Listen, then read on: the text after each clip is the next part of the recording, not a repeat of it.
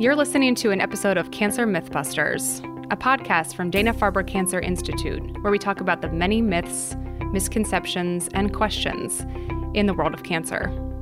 In this episode, we're answering some of the most asked questions about colorectal cancer.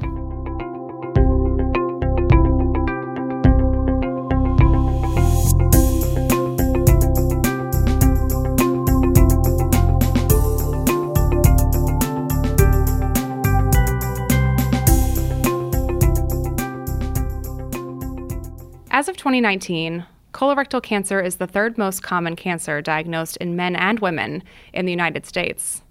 But survival after diagnosis has been gradually increasing in the past decade due to advances in treatment. However, since 1994, cases of young-onset colorectal cancer have increased by 51%, according to the National Cancer Institute. In March 2019, Dana-Farber Brigham and Women's Cancer Center announced the launch of the Young-Onset Colorectal Cancer Center, which focuses exclusively on the care of colorectal cancer patients under age 50 in an effort to address the alarming increase in rates among young adults. Today's guest is Dr. Jeffrey Meyerhardt, Clinical Director of the Gastrointestinal Cancer Center at Dana-Farber. He'll answer common questions about treatment and research, family history, and ways that you can reduce your risk, whether you're a young adult or older. Thanks for being here today. Thanks for having me. So first of all, colorectal cancer, colon cancer, rectal cancer, is there a difference between any of these terms, or do they all refer to the same type of cancer? I mean, biologically, there's the same type of cancer. The colon and the rectum are the end of your digestive tract. The rectum is essentially the last few inches. So we think of it somewhere between 12 and 15 centimeters, which, is about 5 to 6 inches at the end of the colon.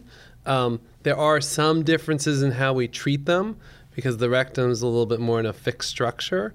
So for earlier stage disease, sometimes we'll include radiation for rectal cancer, but we rarely include radiation when we treat a early stage colon cancer. And surgically, there's definitely differences in techniques on how to surgically treat early stage colon and rectal cancer differently. Because rectal cancer is kind of right at the end of the digestive tract, sometimes when you have surgery for your rectum, it does require a colostomy. But often, colostomy can be avoided eventually. Sometimes there'll be a temporary colostomy, but that's really the difference. Is to some degree the treatment of it, but biologically the risk factors and the behavior of the cells are actually very similar. I talked earlier in my introduction about the colon cancer rate and how it's rising in young adults. So what do researchers think is the cause for this at this point? Yeah, and so the answer is we don't really know. Colon cancer is something that we know a lot about different risk factors relatively. So family history being a big one in terms of either having one of these genetic syndromes, something like Lynch syndrome, or just having a family history, a parent or a sibling who's had either colon or rectal cancer. But then there's other risk factors some are environmental, some are what we consider modifiable, some are related to other diseases like ulcerative colitis and Crohn's disease. And some of the thought of the rise, particularly in the people in their 30s and 40s, relatively. I mean, still most people who get colorectal cancer in their 60s, 70s, and 80s, but relatively the risk for the people in their 30s and 40s is higher than it was several decades ago, albeit it's still a very small risk. And one of them is one of the environmental factors, or what we consider environmental factor, which is obesity. And there have actually been studies that have suggested and really started to point some of the evidence to the rising body mass index and obesity in this country as well as other countries. And that's part of the explanation. There may also be some shifts in diet that have also been affecting. There's a lot of research we're doing here as well as other places looking at what's called the microbiome, which is the bacteria that normally live in our gut, and has that been sort of shifting as, again, obesity has increased and as diets have changed, and some of those changes may be affecting the risk. But we're really still in the early stage of trying to really understand what's the difference and how can we intervene on that in earlier life. And so people often have the misconception when they're diagnosed with colorectal cancer that there is nothing doctors can do for them. Can you talk about this and discuss some recent advancements in colorectal cancer treatment? Yeah. So, I mean, for the majority of people, colorectal cancer is a curable disease. The earlier you catch it, the more curable it is, which is really the importance of screening for patients who are asymptomatic and don't, as sort of routine screening as you get older. The treatments have definitely advanced in terms of both the people who have early stage disease, surgery. There's been advance in surgery that have improved the cure rates. There's been some advance in what we call adjuvant chemotherapy, which is therapy given after surgery to reduce the risk of recurrence in people who have earlier stage disease. And there's definitely been advances with people with metastatic disease. So it's true, if we talk about 2 decades ago, the survival for patients with metastatic disease was more limited. There's definitely variability in how people with metastatic disease do now, but the survival has actually increased 3-fold compared to 2 decades ago on average. And again, there's some people who live well beyond the averages, and then, but we still have a lot of work to do to really improve outcomes for all patients. And so, yeah, you mentioned screening recommendations. So they have recently changed for colorectal cancer. What do listeners need to know, and what does screening usually look like? Yeah. So screening, there's various ways to potentially screen for colorectal cancer. And the honest answer is there's some pretty large studies that have looked at screening and shown a benefit for both the reducing the risk of colorectal cancer as well as survival or mortality from colorectal cancer.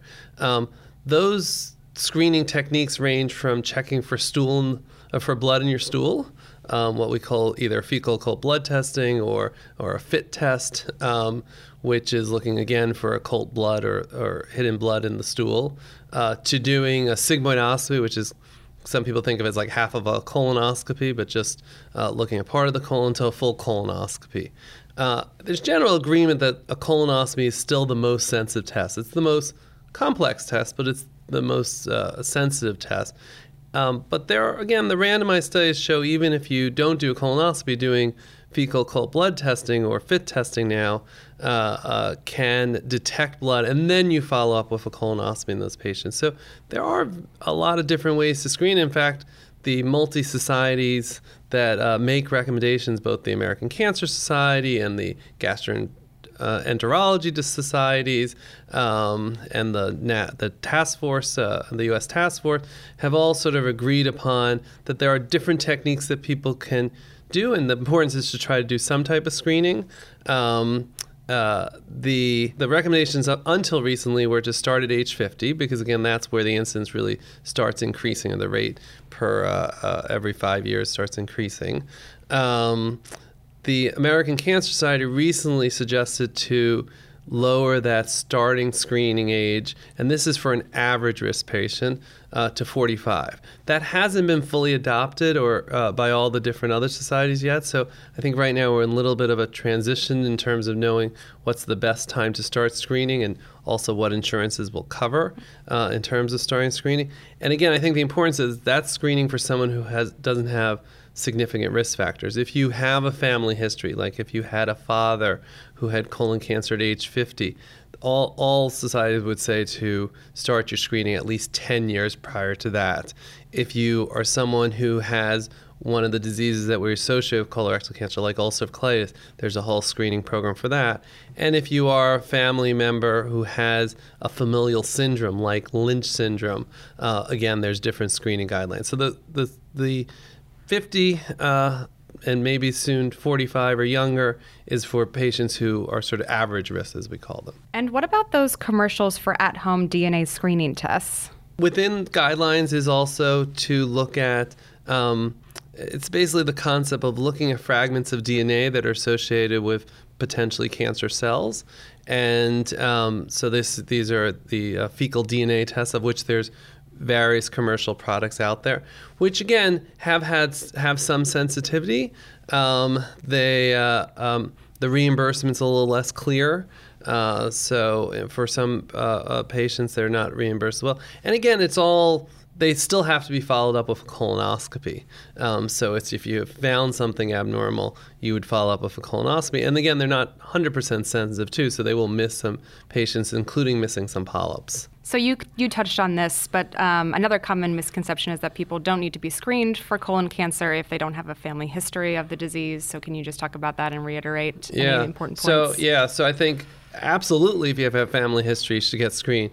But, only about 15 to 20% of patients who have colorectal cancer or who are diagnosed with colorectal cancer will have had a family history of a first-degree relative. So the vast majority of people who develop colorectal cancer and diagnosed with colorectal cancer don't have a family history. So all those people, again, would have benefited from screening.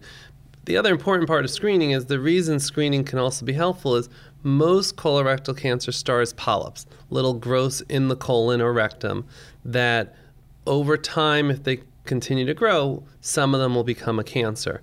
And one of the other purposes of screening is to try to detect those early, remove them, and then you actually never develop a cancer from that polyp. Are there any signs and symptoms of polyps that kind of come up for people regularly? Yeah. So polyps can bleed. You will have patients who have a positive fecal occult blood testing or actually see blood in their stool, and they'll get a scope and they'll have a polyp that fortunately hasn't turned malignant yet or hasn't become cancerous. Polyps, if they become large enough, can also lead to what we call obstructive symptoms. Your colon and your rectum and most of your GI tract's a big piece of plumbing. And if inside you block the plumbing, things can back up and you can get symptoms from that, whether that be abdominal cramping or constipation or change in the caliber of the stool. So some polyps can become large and lead to similar symptoms that you would see with someone where it truly became malignant. So what advice, too, would you give to anyone who really dreads a colonoscopy? As I said, colonoscopies are the most complex of the screening techniques.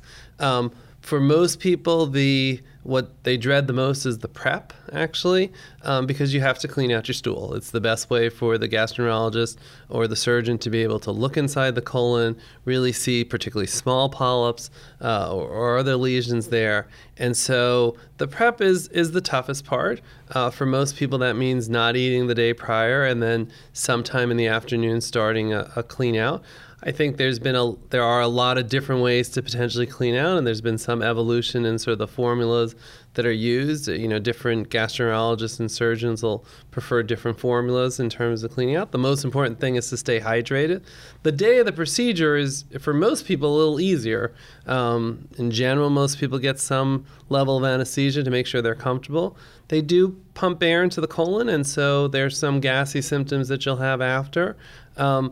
But again, if you get a colonoscopy and it looks clean, the guidelines then would say you can go 8 to 10 years if you're an average risk patient. So, I think the compromise of that, some discomfort and some inconvenience of it to sort of feel, that things are cleared for a period of time is really important. Now, if they do find something, then that you need a next colonoscopy a little sooner. And that all depends on if they find some polyps and the number of polyps and the size of the polyps. And so there's various recommendations in terms of follow-up based on what they find. And so is there anything else you think people should kind of just generally know about colorectal cancer that we haven't covered yet? Yeah, again, I would reiterate, this is a curable disease for most patients. So the earlier we catch it, and certainly if we catch it before it even became a cancer in the polyp state, but even if it has developed in cancer, the earlier we catch it, the higher chance of curing a patient is. So I think that's really an important take-home point.